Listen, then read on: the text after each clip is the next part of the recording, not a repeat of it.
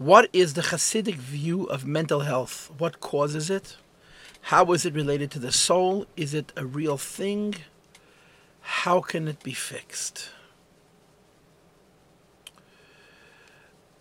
These are 5 questions. What is the Hasidic view of mental illness? What causes it? How is it related to the soul?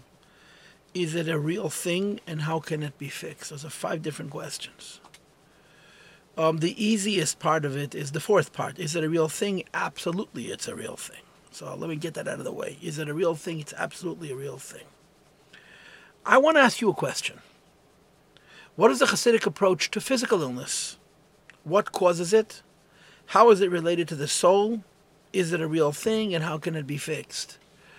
Whatever answers you would give me for a physical illness, whether it's a heart problem or a brain problem or a hand problem or a foot problem or a stomach problem, the same answer would apply to mental illness.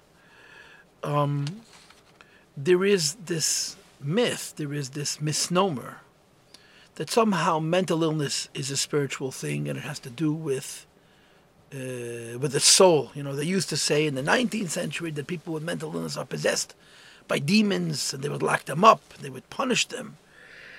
Mental illness is a sickness, and sickness needs a doctor, not Chassidus.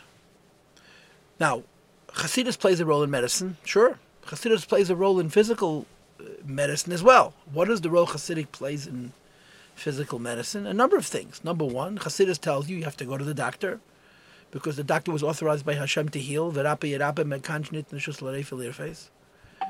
And you also go to the doctor with the belief that the doctor is a shliach and that the real healer is God Almighty.